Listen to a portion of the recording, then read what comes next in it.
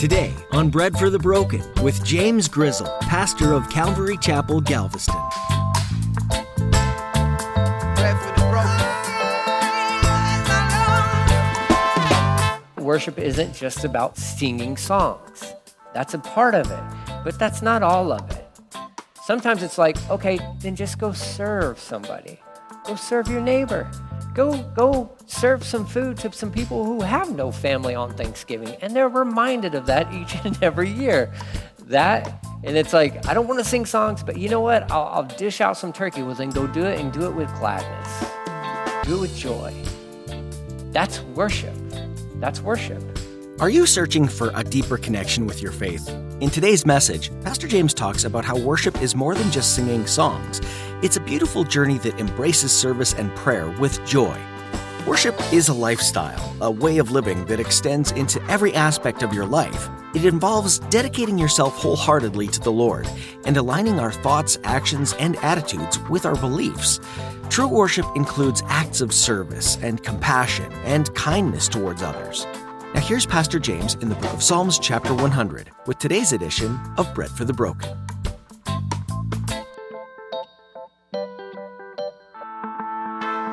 We need bread for the broken. Give some bread to the broken. We need hope for the hopeless. Give some hope to the hopeless.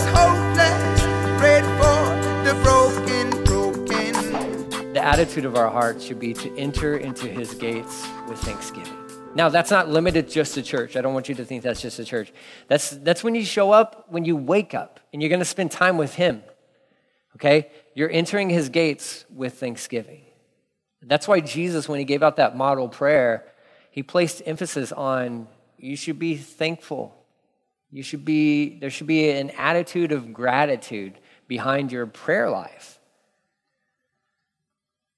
In acknowledging who God is, and his provision and all that stuff, and just grateful for the things that he's done for you and how he's provided for you and all that stuff. I mean, it's the undercurrent of your prayer life should be that of thankfulness. I'm thankful. My life might not be going the way I planned it. Things might not be happening the way that I want them to be, but I still have every reason to be thankful because I'm here, because I'm still alive.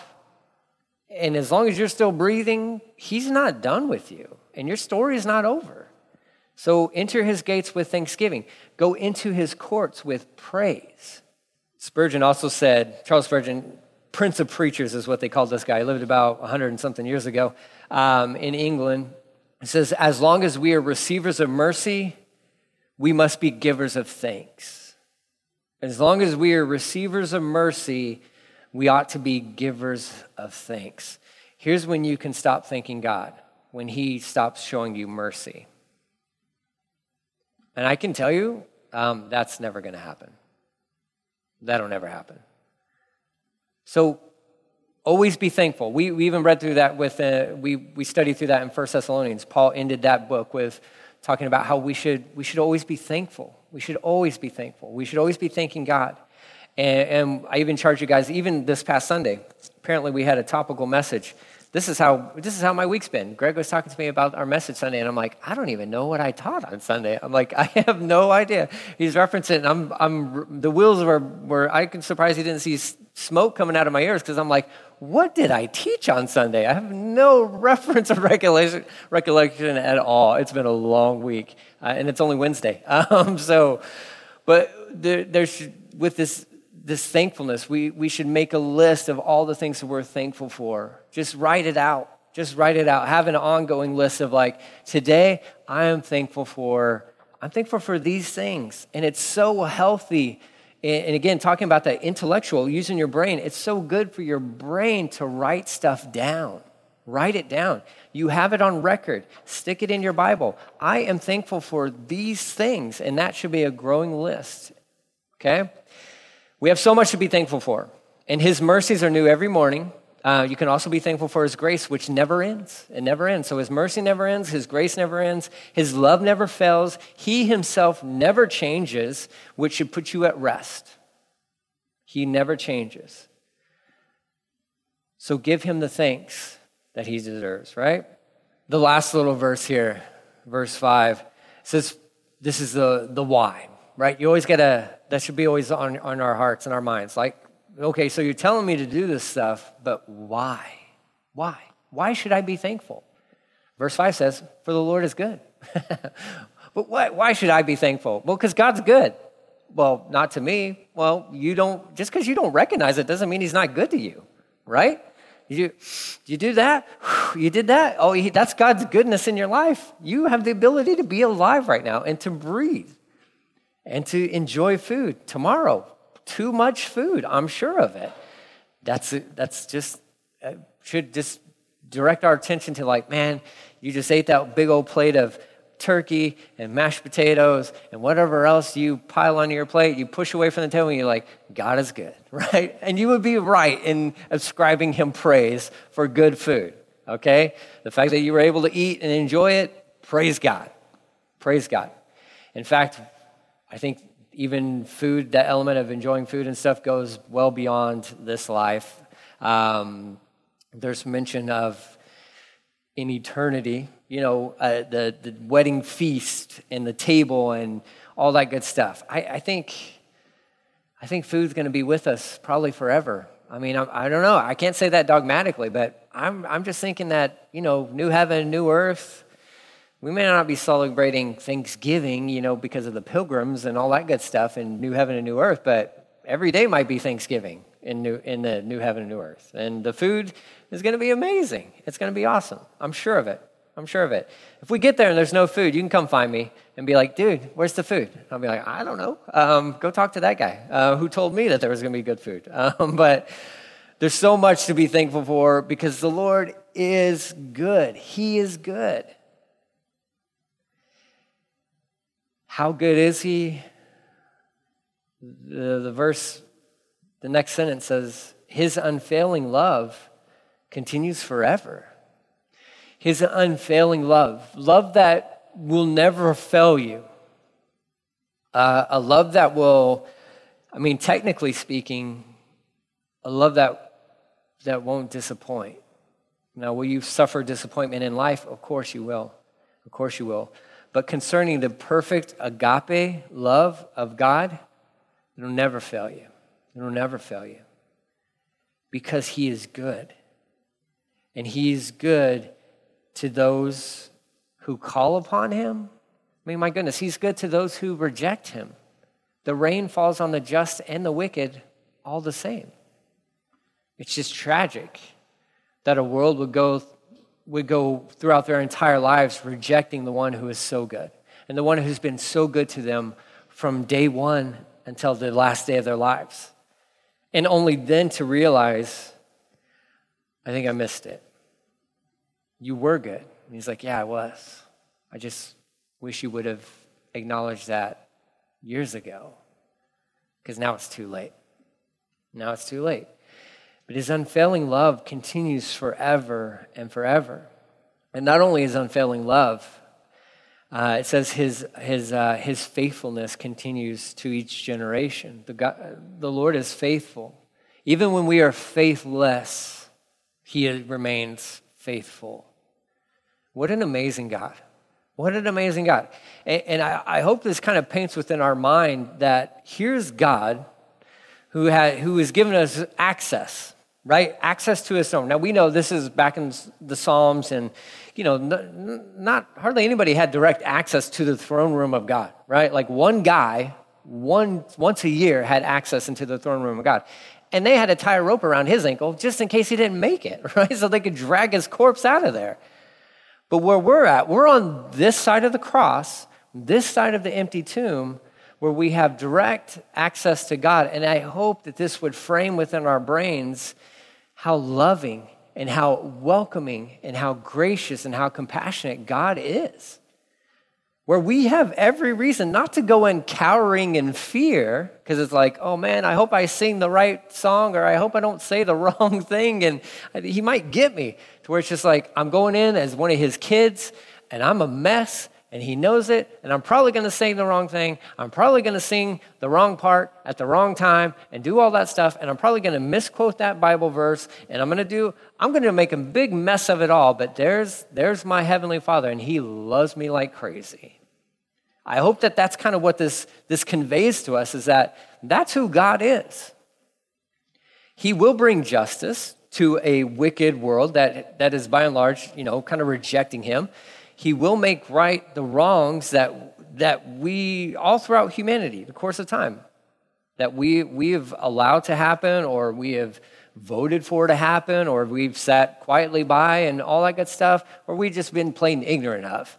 He knows how to right all the wrongs, and he will do that. But I hope, as Christians or anybody who's watching online, that you would understand that you can just go right to him. You can just go right to him and experience the love of God and how good he is and how gracious and how merciful he is. There's a quote from Francis Hill Tucker. It says this, concerning the gates being open, right?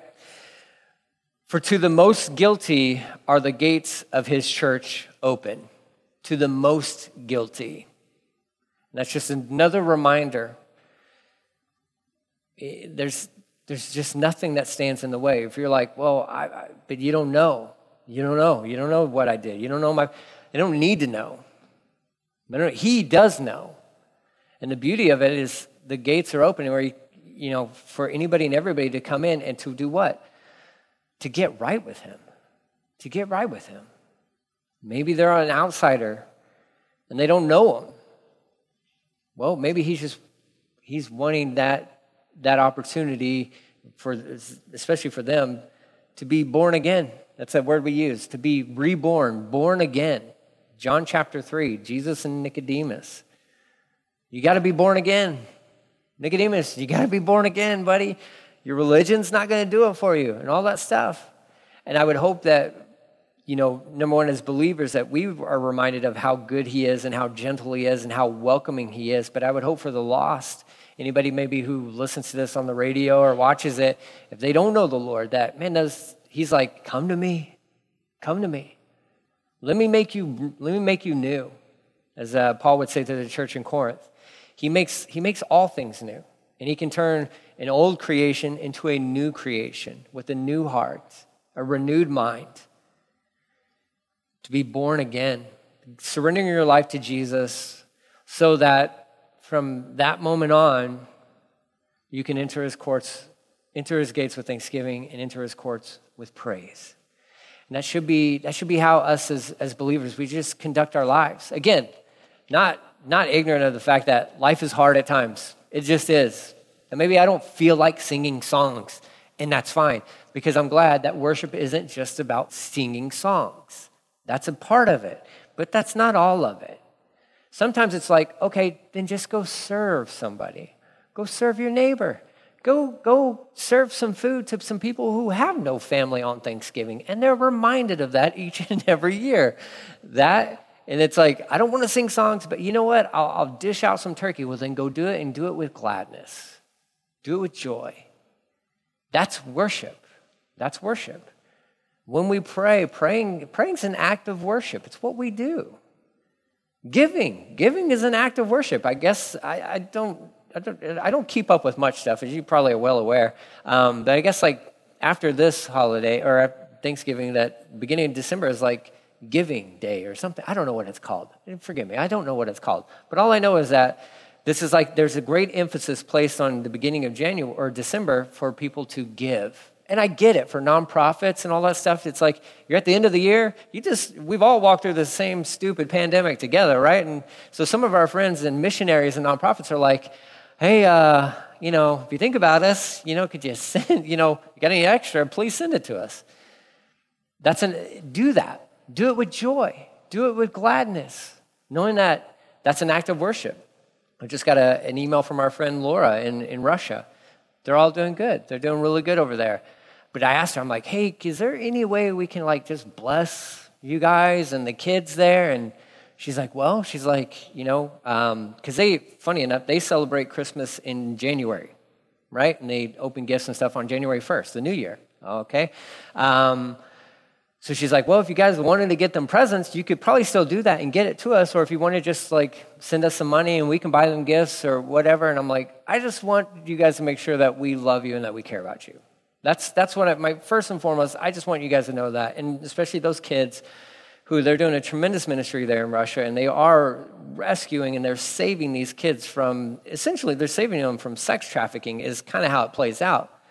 And they're teaching them life skills and setting them up to where they can be productive citizens and go and get a job and have their own place and all that stuff. Beautiful thing. And she's been here twice now. She shared with us. And I just wanted to make sure for them and for anybody else that we support, like, hey, are you guys okay? Are you okay? You know, do you need anything? Can we help you out in any way? Because that's, as a body, we can join in corporately and sing songs of worship, but then as a body, we can also join in and we can display acts of worship and giving and making sure that those who are in places where we can't go to or we're not at, that the gospel is being presented there. That's just another part of it. Fasting. Fasting is actually a part of worship. I don't know if you know that, but like to abstain, to deny your body some physical, you know, whatever, if it's food, or, you know, you can do, in modern days, you can do like a technology fast and all that stuff. Really, it's just disciplining your body, saying, you know what, I devote this much time to this thing. And I'm going to, for the next few days or for whatever, however you arrange that between you and the Lord, I'm just going to stay away from that. And the time that I would put into that, I'm just going to use it to pray and to open up the Word and to read the Word. And it's going to be me and the Lord time. It's an act of worship. It's an act of worship, and it's a beautiful thing. It's a really cool thing. You know, and whatever that thing is, and oftentimes it's, you know, you don't fast from things that aren't hard for you to fast from, right? Okay, because if you're doing that, you're just really not getting the picture, okay? You're like, I'm just going to fast from going to work. No, that's not smart, because then you get fired. Then you will be fasting from food because now you don't have a job, right? So if food is a thing that dominates you, then it's like, you know what? I think I'm just gonna skip this meal just so I can pray more. Or maybe you're too much on the phone and on technology, or too much television, and we know too much TV, especially nowadays. My goodness, it is just poison. Okay, just especially if it's political, turn it off. Turn it off. But I need to know okay, let me describe to you what's happening. Okay, in a visual image. There's a toilet, okay? Somebody hit the lever and it's just spinning down, okay? And I'm not talking about just America, but world history. Like, we are approaching, okay, probably the end of it all, and praise God for that, all right? So don't just turn it off, spend less time watching that, and just open up your Bible and pray. It's an act of worship. I just want to read you guys a few verses real fast, and then we're gonna land this plane. Verse from Colossians chapter 3, verses 16 through 17, just as a good reminder of thankfulness. It says, "Let the message of Christ, or about Christ, or His Word, let the message about Christ in all its richness fill your lives. Teach and counsel each other with all wisdom He gives, singing psalms and hymns and spiritual songs to God with thankful hearts. And whatever you do or say, do it as a representative of the Lord Jesus." Well, that's a kind of a big little disclaimer, right? Like, hey, whatever you do or say, you're an ambassador for Jesus, okay? Do it as a representative of the Lord Jesus, giving thanks through Him to God the Father. Again, it's that thing of like carrying a song within your heart, carrying a song within your heart. Ephesians chapter 5, verse 18. Says this. This is a common one. I just did a wedding this past weekend, I think. I was in another state, I think, or it was just a really weird dream. But it just kind of sometimes feels like that at times, right? So, no, it was Louisiana, and it was beautiful, and Tyler and Jacqueline got married, and their family was awesome. And so, Southern hospitality, all right, is beautiful. It's a beautiful thing. Go to Louisiana, and they take care of you. This part of Ephesians chapter 5 is oftentimes, included within like doing weddings and all that good stuff. But verse 18, it says, don't be drunk with wine, right? Because that will ruin your life, okay? So hopefully you understand that concept. Instead, however, be filled with the Holy Spirit. Verse 19, singing psalms and hymns and spiritual songs. Hey, wait, I think we just read that. You did in Colossians.